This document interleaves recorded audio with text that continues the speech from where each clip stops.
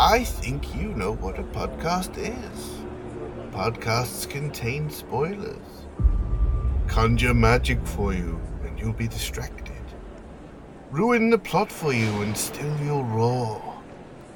We'll bring you spoilers for the film Gladiator, and you will love us for it.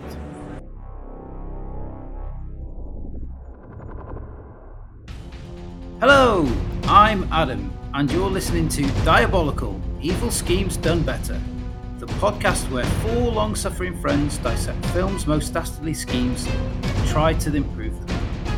This week, we shall be casting our judgment on Ridley Scott's epic Gladiator.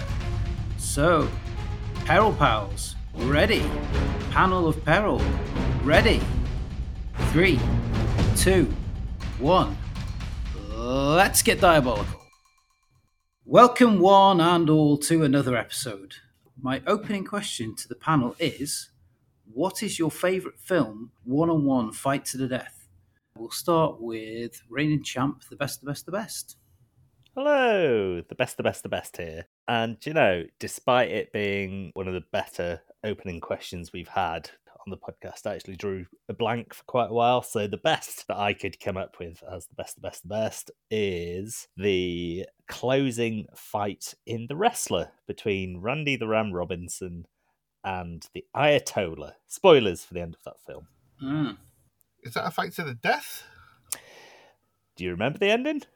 Well, he does die, doesn't he? But Yeah. is that... Was that intended, though? It is a fight to the death because he dies. Yeah. Is the fight the cause of death, though? Yeah.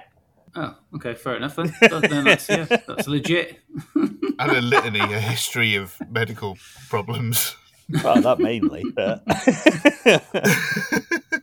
Well, if it helps, mine doesn't die, and it's not a fight to the death, so it kind of balances out. Fire away. Hi, Ben here, and my favourite fight to the death is not a fight to the death at all, but it is kind of a fight to the death. It's Matthew Broderick and Jim Carrey in Cable Guy when they're fighting in medieval times, and Jim Carrey's yeah. da da da da da da da da da da. That's great, and I think Stephen does believe it's a fight to the death, doesn't he? He does, yeah. And maybe he's right. Hard to tell. Craig here. Turner didn't specify film fight to the death. I think I did. So I would have picked the man versus otter bar fight from Brass Eye.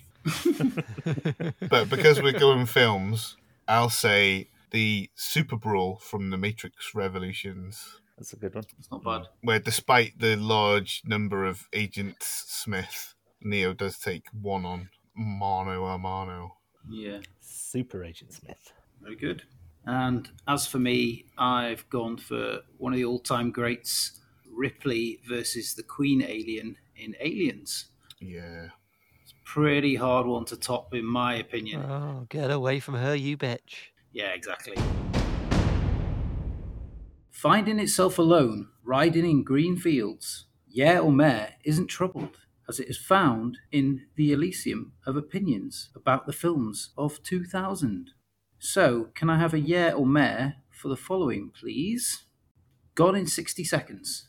I've never seen it. Never seen it. No, me neither. Never seen it? No. Am I the only one that's seen it then? It's one of those films that seems essential in hindsight, but I think about 2002 and a racing film with Nick Cage and Angelina Jolie didn't seem like what I wanted to be watching in 2002. 2000, actually. Yeah, but I didn't see it appear on the video shelves until 2002. That's what I go by.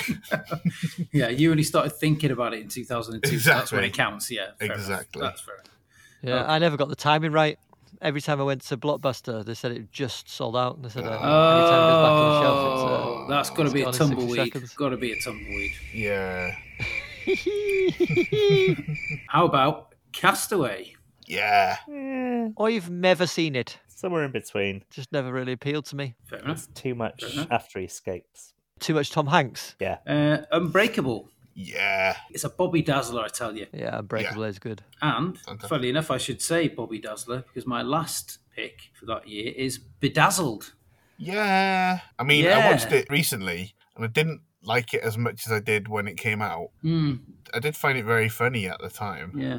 especially the bit where he's the world's most sensitive man and he writes a song about dolphins. It's okay. Probably not just age well, I suppose. Yeah. How about you other two? I've never seen it. Never seen it. Meh. I think it's more miss than hit. There's a couple of good bits, but Yeah. I'd say that's probably about it. We have already cast our judgment on another film of 2000, Crouching Tiger, Hidden Dragon. Would you believe it? It was all the way back in episode 31. Give it a listen. Why not?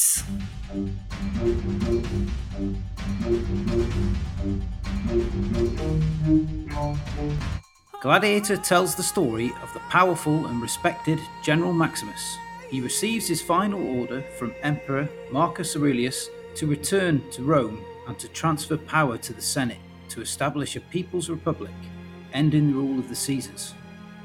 Unfortunately, the bitter and ambitious son of the Emperor, Commodus, kills his father in rage at being passed over as heir in favour of his father's favourite general. Commodus dispatches riders to kill the general's family and assumes his guard have taken care of Maximus, but he has survived. Gladiator was released in the UK on the 12th of May 2000. It had a budget of approximately $103 million and grossed an impressive $460 million at the box office. Critically acclaimed, it won 5 Academy Awards, including Visual Effects, Sound Mixing, Costume Design, Best Picture, and Best Actor for Russell Crowe's compelling portrayal as Maximus. Gladiator's legacy is enduring to this day, and a long-awaited sequel is due for a release later this year. Before we get into what we thought of the film, I have some questions for the panel. The best. Hello. An early working title during production was The Emperor's New Groove. True or false? Well, I might not know my ones plus twos, but I'm pretty sure that is a Disney film. So I'm going to say false. Well, it's true. They only discovered Disney had a movie the same name. They changed it to Gladiator after all. So, yeah, it's actually true. Really? That one. Would you believe it? Yeah. Really? Yeah, so there we go. Hey, you know what I say to that? The best. Prove it. Craig. Yes. Joaquin Phoenix is so dedicated to method acting that on set he demanded that he was emperor of catering and that a throne be made entirely from baguettes. True or false? What, Wacky Phoenix? Yeah, true. 100% true. No, it's false. It was made of sausage rolls. Baguettes don't possess the same amount of rigid strength as sausages. So rookie mistake. You lulled me in with the half truth, didn't you? If you'd put on your structural engineer's hat and then thought along those lines, you would have realised straight away. My structural engineer hat collapsed, sadly. So it did. Yeah, it was made of baguettes, not sausages. That was my mistake. I know you're being light-hearted, but baguettes are way stronger than a sausage roll. Only if they're allowed to go stale, I would say. Which I'd imagine if they're being used for a throne, they would. But it's catering on a set, so they had to improvise immediately. And the only thing they had was fresh baguettes or fresh sausage rolls, and they made the decision, and it was the right one. So who am I to argue? I'm no chef. I mean, it's a fact. So yeah, all right.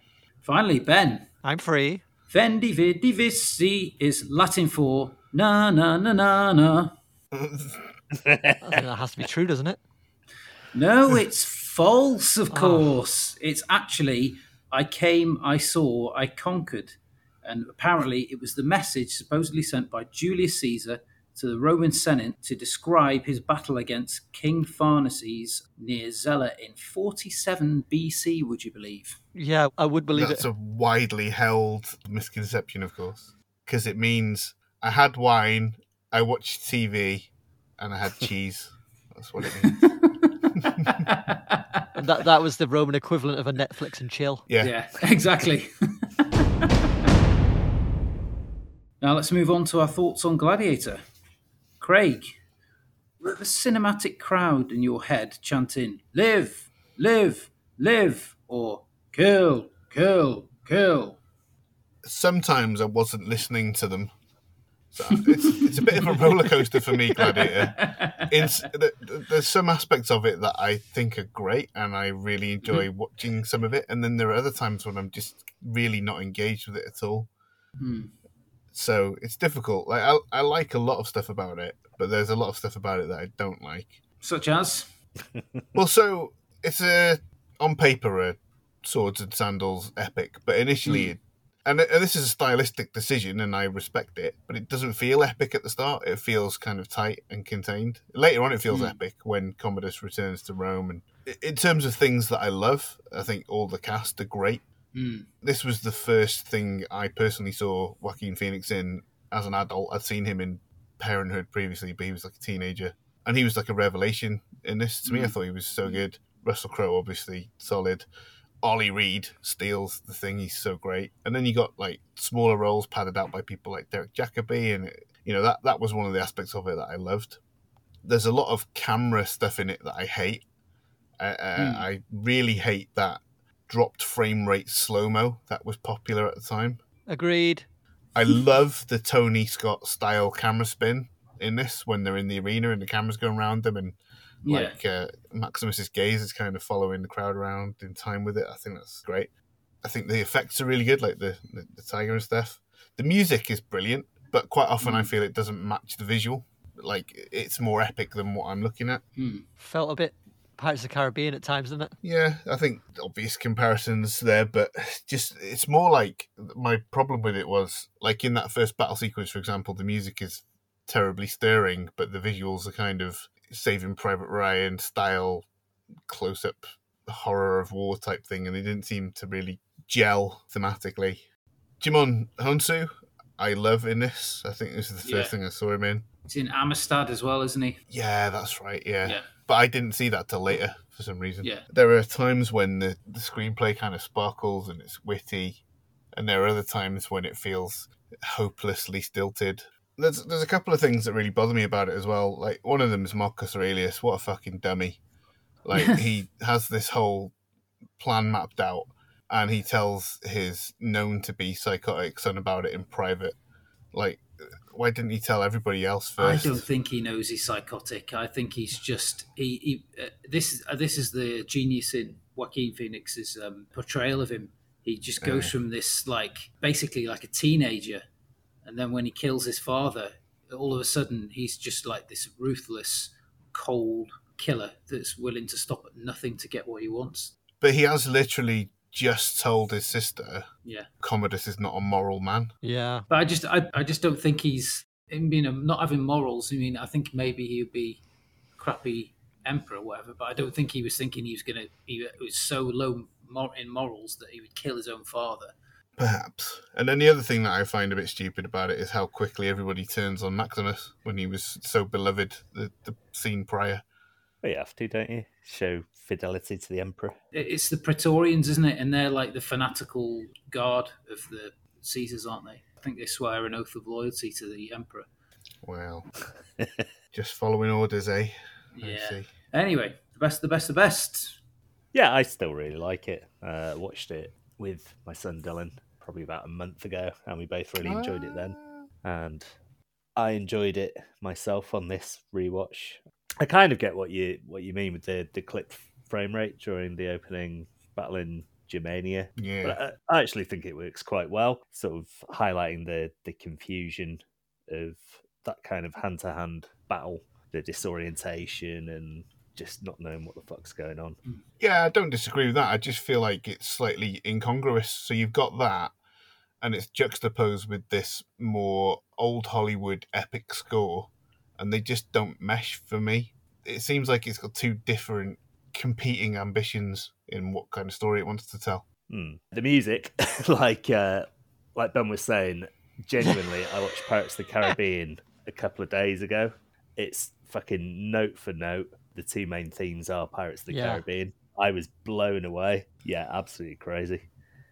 The performances, Russell Crowe is tremendous, obviously. Star-making turn. He'd been in LA Confidential, Romper Stomper, and a few other small roles, Strange Days. But this is obviously his breakout role, and just charisma on screen, just from his first shot, looking at the robin landing on the tree branch. You know you're looking at a movie star straight away there.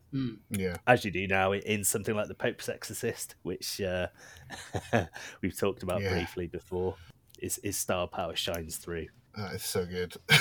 Yeah, and as Turner was saying, Joaquin Phoenix, I think it's just absolutely brilliant in this film. He's a despicable character in most ways, Commodus, but especially during the scene that I'm going to mention as my favourite, he's acting in a horrible, despicable way, but there's still a bit of sympathy for him, which I think is it's not always a good thing with a villain in a film, but in this case, because of Phoenix's performance, I find it just incredibly moving, despite what's happening on screen.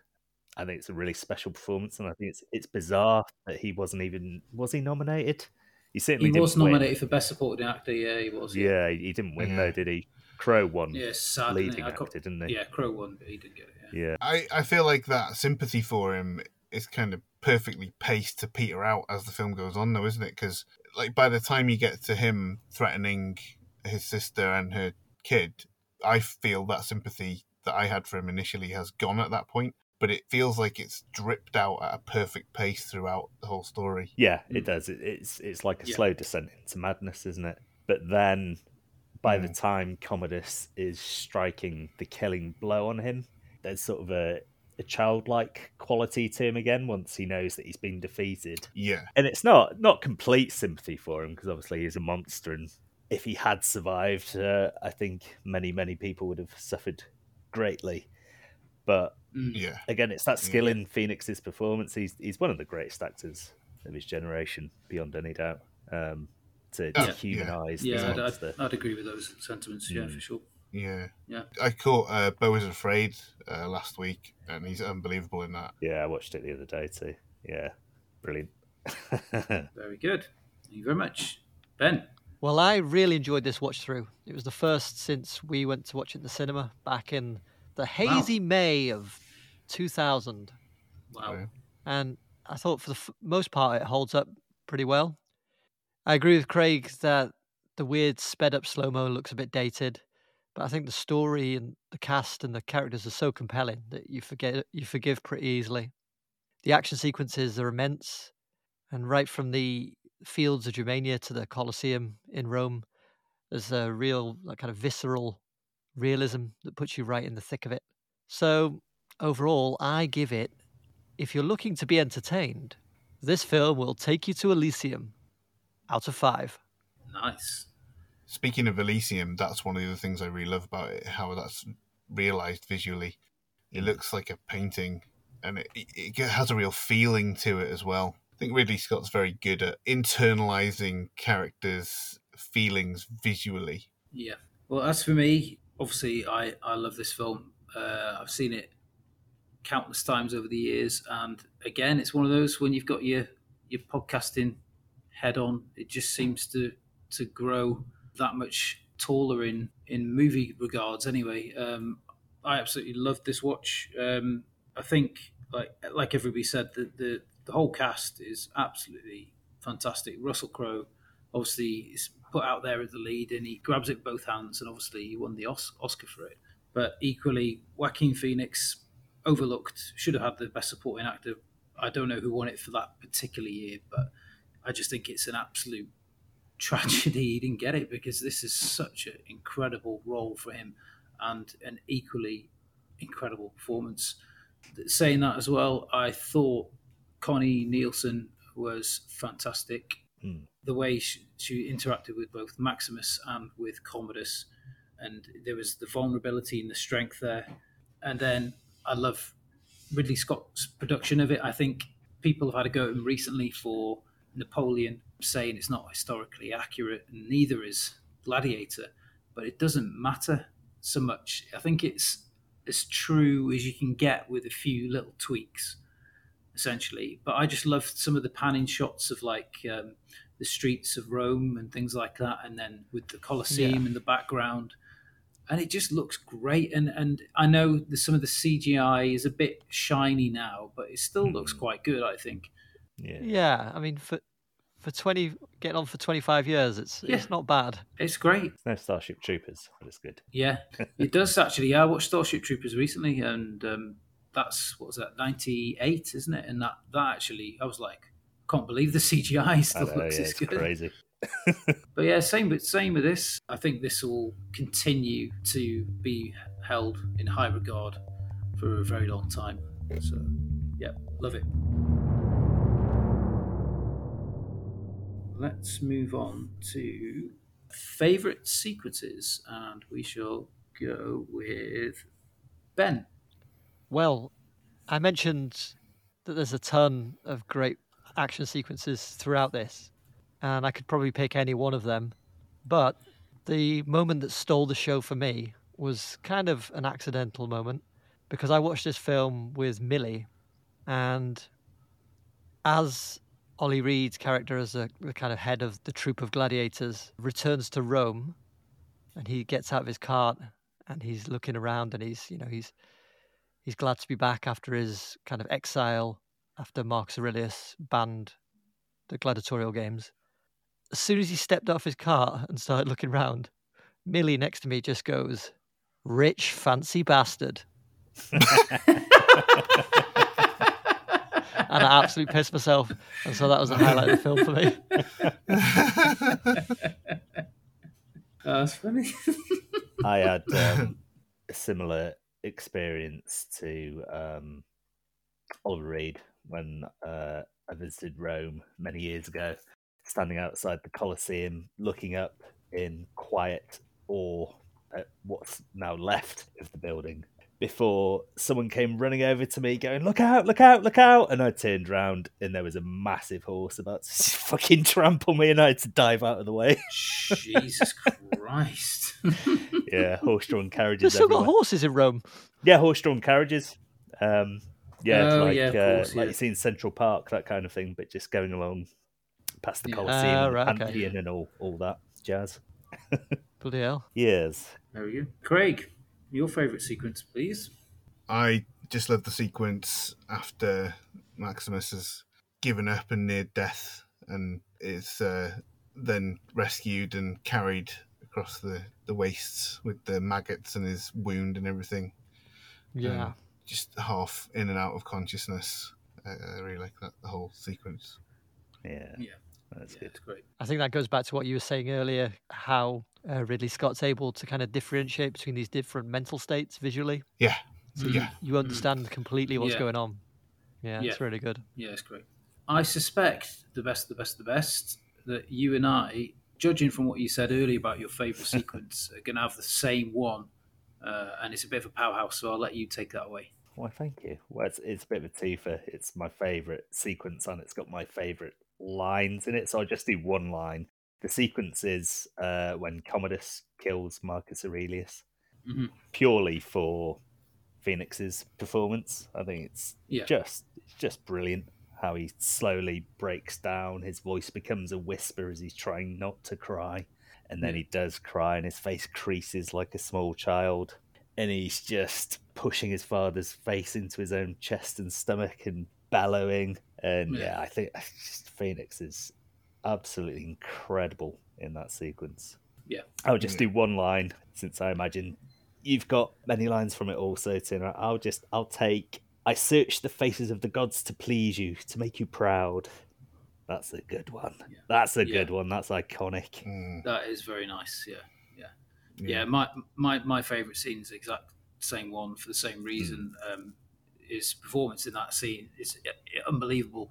But Richard Harris obviously reciprocates, and you can see him tearing up at one point when he drops to his knees and his eyes start to fill up. And I'm like, fuck me, this is what cinema is, between, this raw emotion. And I wonder what kind of memory that Joaquin Phoenix was drawing on to get that upset, really, and angry at the same time. It's just, trapping his the end of his knob in a zipper. That makes you angry and sad. You have to lower the tone and spoil the moment, don't you? You really do. Yeah, and Harris Yeah, he says, your failing as a son is my Yeah. failing as a father. Yeah. And Yeah. what I thought he was drawing on there was, although he's obviously a huge legend now, at the time, Jared Harris is probably best known for the Lost in Space movie. Is he in that? I've never actually seen it. Yeah, he plays the grown-up Will Robinson. Really? Ah. That's a very nice Yeah. observation. I like that. Now that's how you make a joke land. Yeah. Do you reckon you could actually hug a man to death? You hug hard enough. Yeah, he's a frail old man, isn't he? Yeah. I need to work Easy. on my hugging skills. Come on with kindness, don't you? I would like to say my least favourite sequence is anything with Quintus in it, the actor, because he just can't be arsed doing not an American accent. So I don't like that. Just like Well, everybody do else you know tried. for a fact that Romans didn't have American accents? Yes, Prove it. I've been back in time. Why do they have English accents? Why is Derek Jacobi's accent fine? He was on the Dinky Donk. Hey, that's an unsubstantiated rumour. It's a claim he neither confirms nor denies. And since you got the mic, Craig, can you give us one of your favourite lines, please? I mean, I've got a few, some more earnest than others. Okay, well, let's just go with one for now, and then if we Sure. come back round, we'll... Yeah, fucking Charles Dickens. I think if I had to pick one, Which you do. the most earnest one would be the one. So he'll give them death, and they'll love him for it. Yeah. That's a Jacoby line, A isn't it? very stirring line, Yeah. delivered very well. I like the duality, the idea that they're two sides of the same coin, Yeah. because what they say about Commodus and his one good quality as emperor, or his one quality that drives him to success, is that he understands the mob, he understands the crowd, and gives them what they want. And obviously that is what Maximus does as well. So he could be talking about both of them there, couldn't he? He'll give them death and they'll love him for it. So that's why I love that line. I think it's great. Yeah. And Ben. Well, Craig mentioned earlier that Ollie Reed steals the show, and I would have to agree. I loved him in this. And so the line I've chosen is from Oliver Reed. We mortals are but shadows and dust. Shadows and dust, Maximus. Yeah, very nice. Yeah. The best. You've already given us one. You give us a link with a sequence on a line, didn't you? So you can give us another Okay, one if you want. well, I'll go one more from the same sequence then. When Commodus says, I would butcher the whole world if only for you to love me. Yeah. That's an illustration of his oncoming psychotic nature that perhaps was always there. And again, I find it very, very moving. I think it's quite a relatable thing to want the approval of your parents. That's it. Yeah. Like you were saying earlier, that's the side, even though he's obviously psychotic and things, that's the side that you can't help feel a bit of sympathy for. The fact that all that behaviour just stems from, just feels he's completely unloved and not worthy. My favourite line is where he's explaining what's going to happen now their plot has been uncovered and smashed. You're going to give me an heir. Am I not merciful? Am I not merciful? It's brilliant. Another sort of fingernails into the seat to the sofa and stuff. Great, another fantastic Joaquin Phoenix moment. Craig, you said you had another line, maybe? Yeah, there's a couple of lines. There's not a ton of comedy in Gladiator, obviously, but there's a couple of light-hearted lines that I really love. One from the scene that I picked as my favourite, where he's told by Jimon Hansu's character, "Don't die, they'll feed you to the lions. They're worth more than we are." Which is great. Yeah. And later on, he asks Maximus of his family, "Do they hear you in the afterlife? What do you say to them?" And he tells him something like, "Oh, to my son, I love him, and to my wife, that's not your business." If you had to speculate on what he said, what would you think he would have said? Probably, Gives a blowjob. I hope you're not doing too much shagging in Elysium, but if you are, take the opportunity to learn some fucking technique, will you? Because I've been at war for years, and I don't want to come back to that old standard that you used to do. Yeah. I want to Wrap some bloody minge around it, love. I reckon. You're like a dead horse.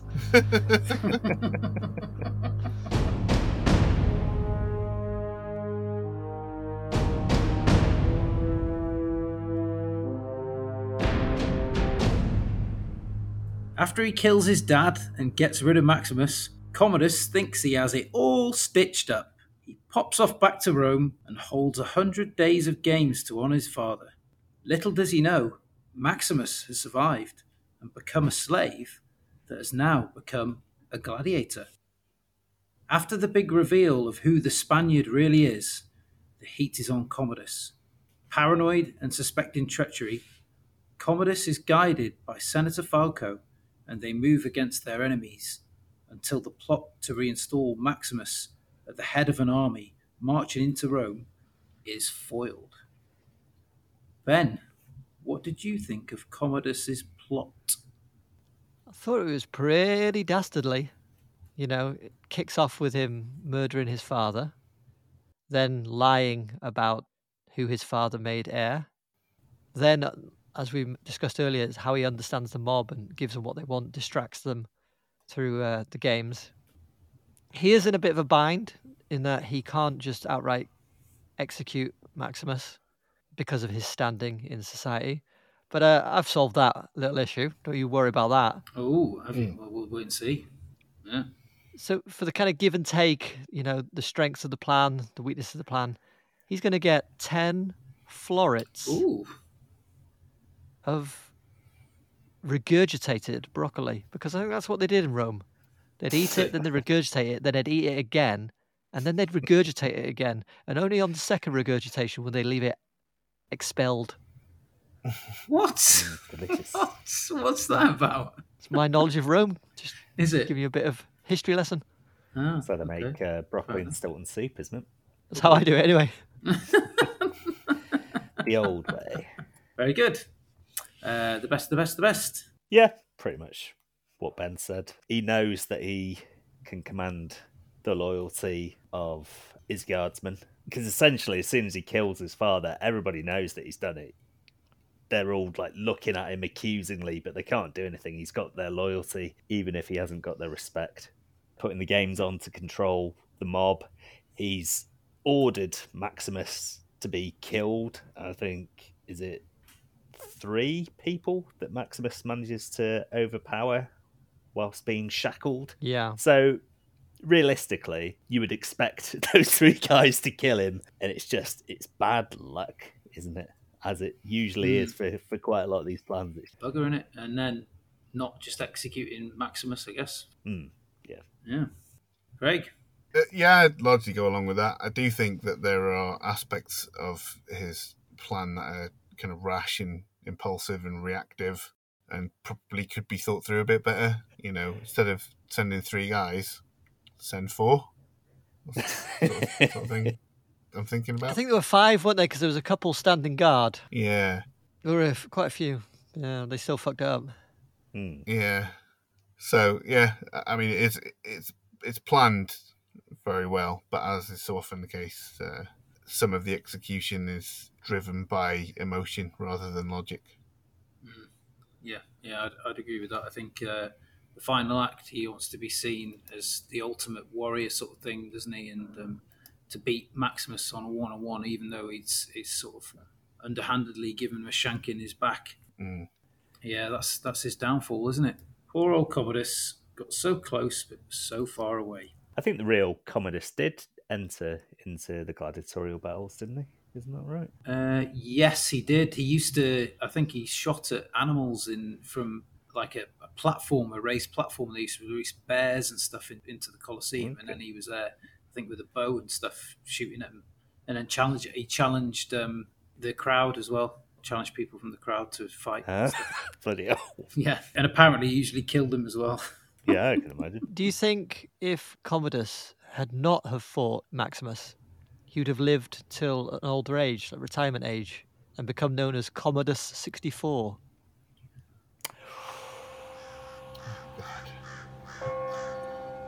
This is just getting too much now.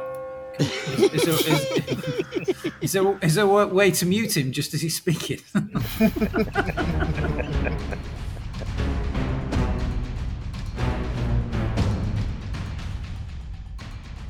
Right, this is the part of the show where we compete to improve Commodus's plan for precious peril points. Despite having most of his enemies eliminated or neutralized, Maximus remains his obstacle to ruling the Empire. Commodus stages a match where Maximus has apparently challenged him to a duel. But Commodus gets in a sneaky shank to his back before they've even set foot in the Colosseum. However, Maximus is too great a warrior for a mortal wound to bother him, and soon turns Commodus's dagger into his neck. He then also collapses before his own death. Can we do any better? Craig, what have you got for us? Commodus must make his enemy look like a pussy in the eyes of his adoring crowd. And what better way to emasculate Maximus than to reveal him to be a Fugazi fraud and a cat daddy? It's the day of the Gladiator's epic brawl with Tigress of Gaul, and to the shock and amazement of the crowd, the combatants are joined by those fiercest and most exotic of the big cats, adult tigers. Maximus fends off both his human and feline foes before laying Tigress low and refusing him a warrior's death. Commodus struts out into the arena to a chorus of boos and jeers until he comes face to face with his father's true heir, and then does something the general and the Gen Pop did not expect. He places his own head inside a tiger's mouth. He laughs at their shocked faces and heads around to the back of the tiger, where he tickles its arsehole, lifts its tail, and shows the crowd the scar where its scrotum once was. "Are you kidding me?" he shouts mockingly. "It's all a sham. Your champion fights against mere pussycats. Proximo's tigers have no teeth and no bollocks. They are eunuchs. And, a little bird tells me, these giraffes are queer." The giraffes in the arena had gone largely unnoticed when the perceived threat of the tigers was a factor, but now Maximus sees them, fully armoured, masturbating themselves with their prehensile tongues and riding unicycles.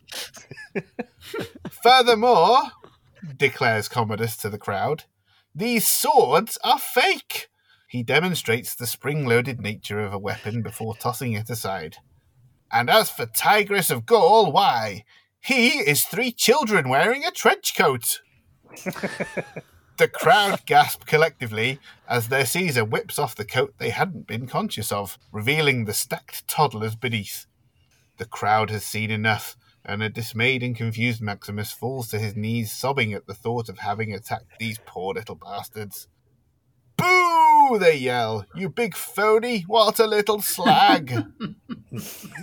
As Commodus retires to his private chambers, he toasts the success of his plan with his collaborators, illusionists and tiger tamers, Sigus Fridus and Roistus Doistus of Gaul. It was all an elaborate magic show. Well done. So, is the crowd suitably convinced that basically Maximus's prowess in the Colosseum and other fighting pits thus far has been a sham? Exactly right, yeah. Yeah, but his prowess as a general is still unblemished, isn't it? I think they, because the mob in Rome are thick as pig shit, they assume that all his battles were fake as well. Like most public mobs, aren't they? They're very fickle. And, once they go, "Oh, look, shiny over here. Oh, what was that other thing I was trying to do before? Oh, I can't remember." Yeah, once you tell them that COVID is fake, they don't believe in it. And you tell them that vaccines have DNA markers attached to them and stuff, they do believe that. So if you tell them Maximus is a big phony, and all the stories you've heard about his battles, they're probably fake as well. Okay. Yeah, that's okay. How long is a giraffe's tongue? Oh, long enough to wank himself off. Don't you worry about that. And if you're wondering, Ben, and I am, Is it possible for a giraffe to wank himself off with his tongue? All I say to you is prove it. All right, well, that'll be another Diabolical podcast special as I go on safari. I think the tongue starts at the bottom of the neck as well, doesn't it? So Yeah. Wrap it around a tree branch and pull off the leaves. Imagine what else you could pull off. Oh, very good. Any further questions? I'm just curious about the reveal of Tigris being 3 children wearing a trench coat. How does the fight Yeah. between them and Maximus play out prior to that? Is it as in the film, or Yeah. Tigris of Gaul is not 3 children in a trench coat. It's just an illusion that Commodus pulls off with the help of Siegfried and Roy. apologies? You know, like they do the trick now where they throw up the towel and then they duck behind the door, and the dog's like, "What? Yeah. Where did they go?" Yeah. Like that. Yeah. illusions, Maximus, illusions. Illusions, indeed. Right. Well, seeing as second is the best, we shall go for the best, the best, the best.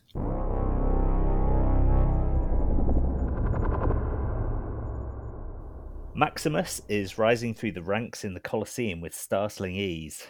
He has the crowd eating out of the palm of his hand, and I can see this whole thing ending very badly. For him. From our time serving together courageously on the battlefield, I grew to know Maximus as a brother, and happen to know that he is the proud owner of a vineyard in Trujillo. They grew apples, figs, olives, and grapes, and so subsequently made and bottled both olive oil and red wine.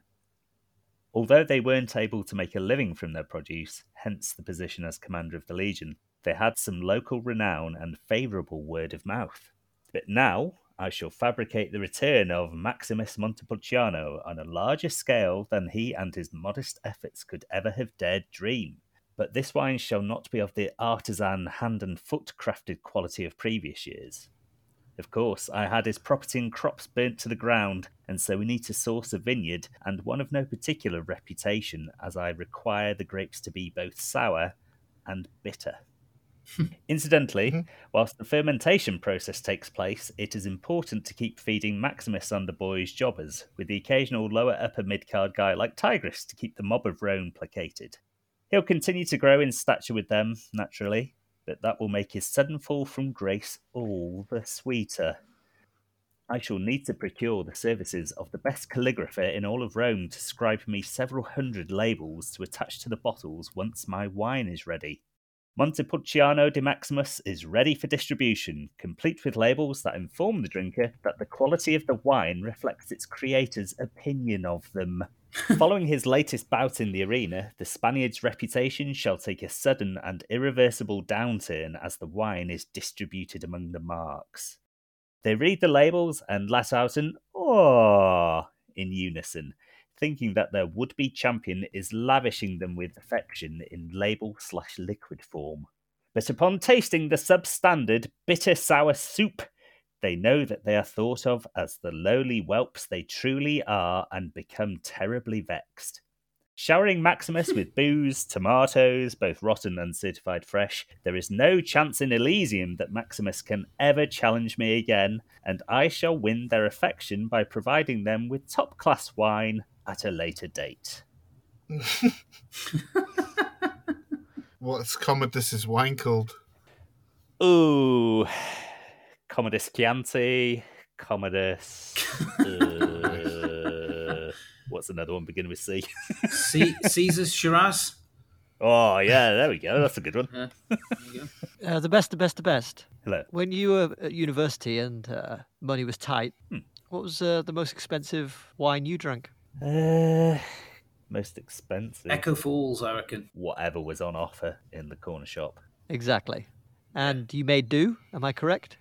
Yeah, I'd say so. And you enjoyed it, I suppose. Yeah, I guess. Well, I put it to you that these plebs will enjoy the wine nevertheless. Yeah. Because it is not the quality of the wine, it is the job the wine performs. Yes. Obviously, no wine is actually delicious like Coca-Cola. It'll taste fucking same. Every single wine tastes the same. I don't care what people say. But in this instance, Oh my God, you've just shot your whole plan to pieces. What an idiot. No, I've just said in this particular instance, if you listen, this is particularly bitter and sour wine with a label that says, "This is what I think of you," with this shit wine. Right, yeah.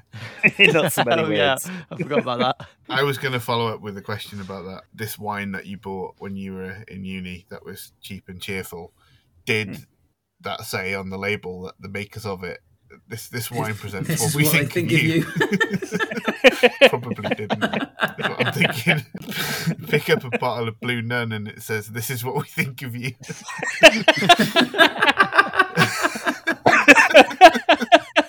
We should start our own wine company and it says that on the labels. I mean, that is the subtext, essentially, of all these cheap wines, but...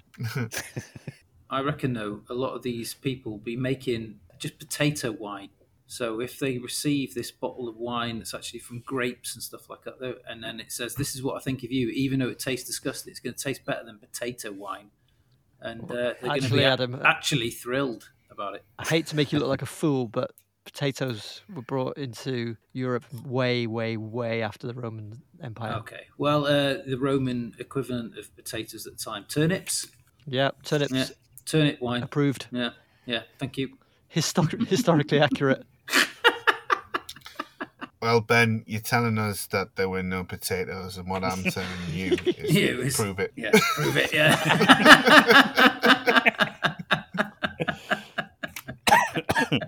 I love Ridley Scott. I wish he was like my uncle. Just hang out with him all the time. But when it's time to take his directorial mantle, you just hug him to death.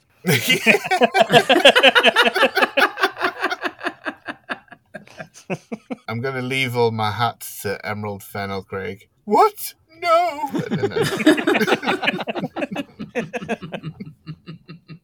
Okay, Ben. Well, I think you'll see that I have gone for a completely different approach. Well then, let's have it. Commodus is not a moral man, but he is a resourceful man. And he understands that he must undermine Maximus in the eyes of the people, or risk making a martyr of him. So he sets in motion a quatar punctum concilium. First, to congratulate Maximus on his fine victory in the arena, he sends the gladiator a fine new breastplate, and commands him to wear it during his next outing, or be executed along with all of his gladiator pals. The very next day, Maximus strides into the sun-drenched Colosseum, the ground trembling beneath his sandals. Around him, a sea of faces, a cacophony of jeers and cheers. His armour, a flamboyant spectacle of sequins and feathers, jingles melodically with each step. "Is that a peacock?" whispers a bewildered senator. Commodus, perched on his imperial throne, beams with mischief. "Not just any peacock, my dear senator. It's the pride of Rome." For part 2 of his quatar punctum concilium, Commodus commands Cassius, the game's promoter, to jazz the crowd by announcing that Maximus will face Rome's fiercest beast. In the arena, Maximus stands awaiting his foe. As the trapdoors slide back, a donkey adorned with a straw lion's mane and lipstick emerges. The crowd roars, half in laughter, half in awe. "Seems the mighty have fallen," chuckles Commodus, his eyes glinting with delight. For part 3 of his quatar punctum concilium, Commodus commands Cassius to put Maximus in a chariot battle, with some special modifications, of course. When Maximus mounts his chariot, he realizes its wheels are uneven and comically large. With the battle underway, he has no choice but to make do. The chariot spins in ludicrous circles, and the crowd's laughter echoes all around the amphitheatre. "Rome's champion reduced to a circus act," Commodus muses, savouring each word on his tongue as if it were a sparrow's beak. For the final part of his quatar punctum concilium, Commodus declares that he will erect a statue to honour Maximus. When it is unveiled, the statue is grotesquely exaggerated. Its muscles bulge 4 times as large as its minuscule head, and its sword bends like a wilting appendage. The crowd cannot contain their mirth. Commodus stands, arms raised, soaking in the spectacle. "Behold the jester of Rome," he declares. By now, Maximus's spirit is all but broken. He is a laughingstock and no longer holds the loyalty of the soldiers who are disgusted by what he has become. Once the games are over, Commodus has Maximus rot in a remote dungeon, while back in Rome, he declares every second Wednesday Grapes and Handies Day, thus winning the crowd's favour forever. Okay. What's a Quatto pumpkin cillian? Yeah. Well, I'm glad you What the asked. Freaking hell is that? Quattuor Punctum Concilium is a 4-point plan. And as I was watching the film, it popped into my head, I wonder how you say 4-point plan in Latin, and that's what I based that whole plan around. So what were the peacock and the donkey doing? So the peacock was basically Maximus in his fancy, jingly sequin breastplate. They thought he was the peacock because he Okay. looked so odd and ridiculous. Mhm. The donkey was supposed to be like, they bigged it up as being a lion, but then it came out as a donkey in a straw mane and lipstick. What does Maximus actually do when faced with the donkey? It doesn't really matter. No? People are already laughing. What happens if he just lops off its head and just like shuts everybody up by killing it? And then says, "Are you not entertained?" Yeah, and then throws the donkey head at the audience.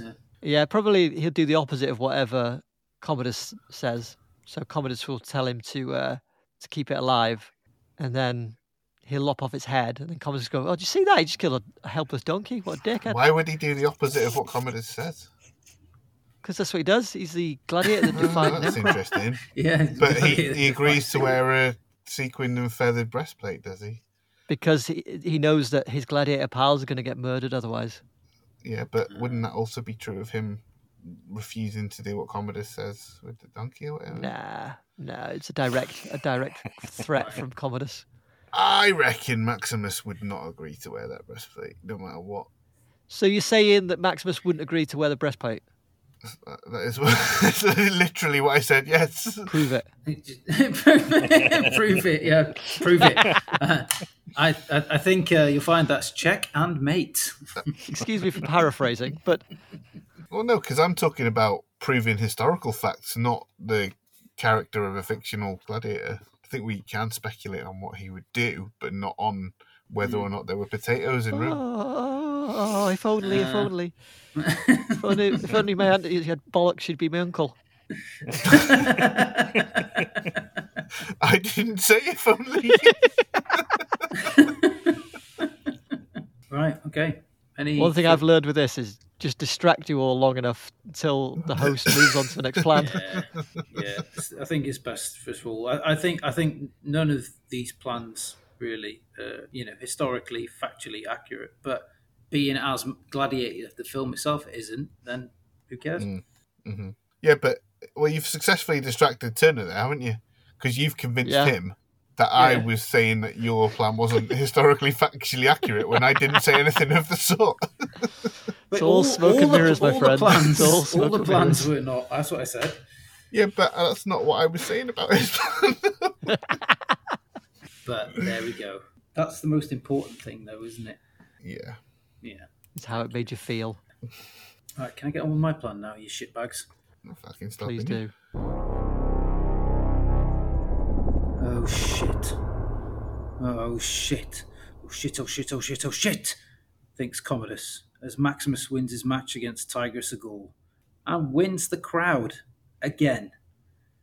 How's he going to turn this one around? Cue Senator Falco with some sage advice, and all of a sudden, a coup is uncovered and its conspirators neutralized. Now, what to do with Maximus? This time, instead of recklessly setting up a one-on-one with Maximus, Falco urges a different course of action.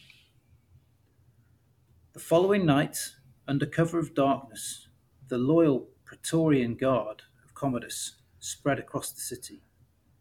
Dressed as soldiers of the army that await the return of Maximus, they visit the homes of senators, judges, and people of authority and influence throughout Rome, and kill them and their families. The Praetorian are under solemn oath that if they reveal this plot, their lives and the lives of their families will be forfeit. At the palace, a fake attack is staged where the Emperor's Guard have apparently seen off an attempt by army scouts and assassins to capture or kill Commodus, using the bodies of the slain gladiators for those of the army infiltrators as evidence.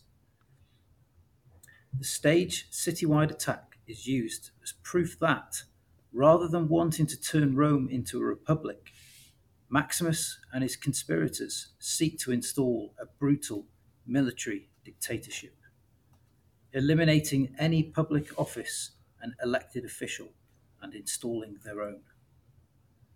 The surviving senators flock to Commodus, seeking his protection. Falco reasons with them that during this crisis, under threat of military rule and mass murder, only the strength of a Caesar is able to utterly crush this rebellion.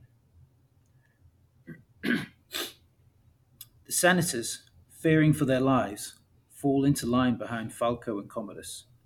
They set about rounding up whomever they like and hold them on whatever charge they like, and generally making people feel like Commodus is complete control.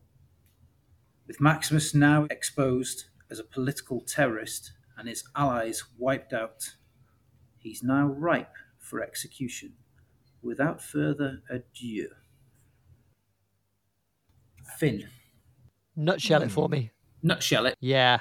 Basically, turn Maximus from the hero to the villain. That he's not actually By fake news.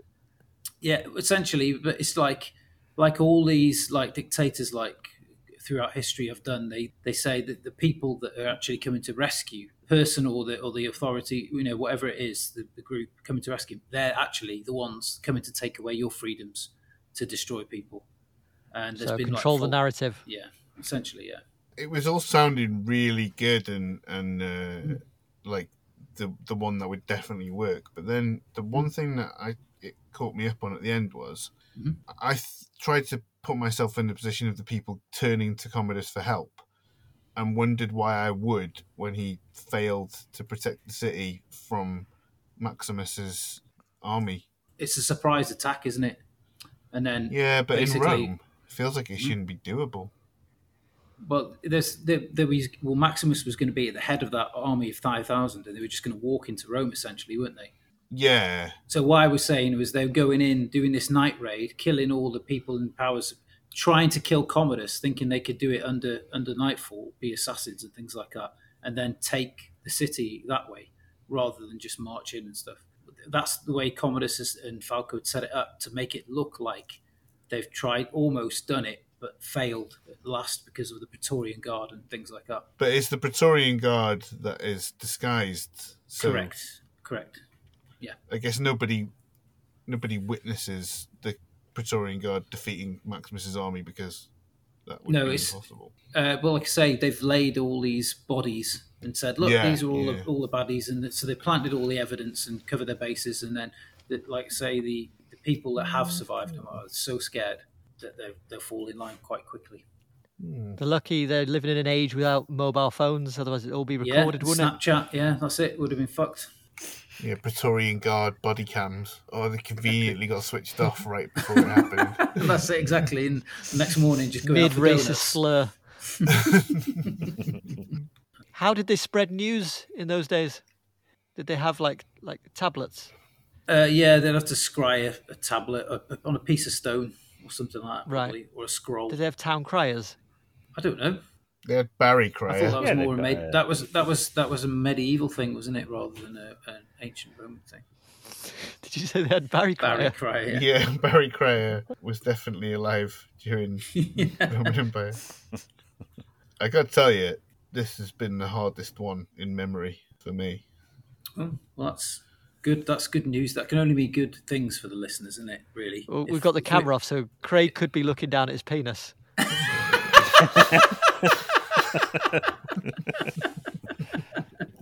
He loves a diabolical plan, that boy. Oh, I tell you what, this junk is absolutely diabolical. It's the hardest one I've experienced for a while. Let me rephrase that. This is the most difficult one. This is the stiffest test we've faced so far. Okay. Would somebody please call the cops? Because I'm sure an offence has been committed, as those schemes must be illegal. They were so diabolical.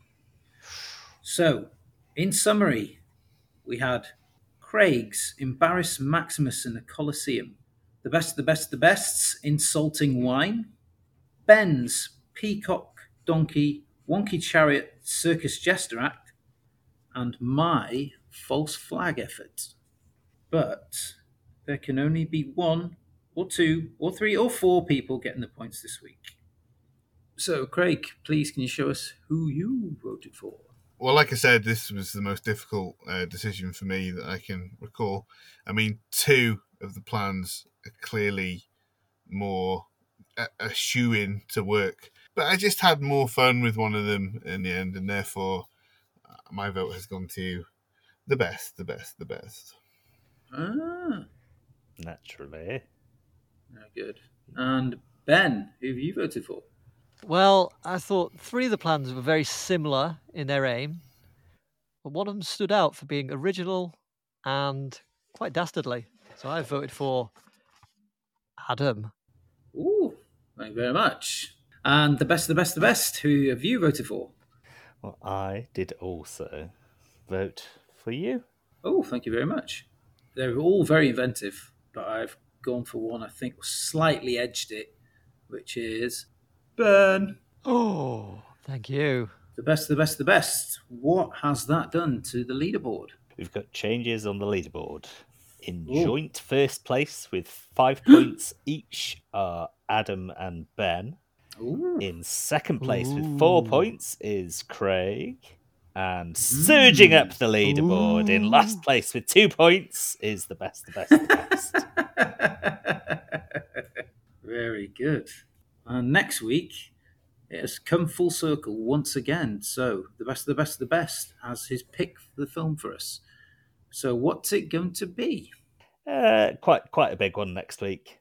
Returning to a director that we have discussed before when we did the American version of The Girl with the Dragon Tattoo. Next week, we're going to be discussing Seven. Ooh. 7. You should have said 7. That is huge. 7N. And that wraps things up for another week.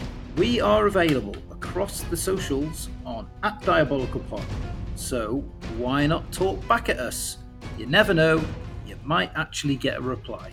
Until next week, dear friends, are you not entertained?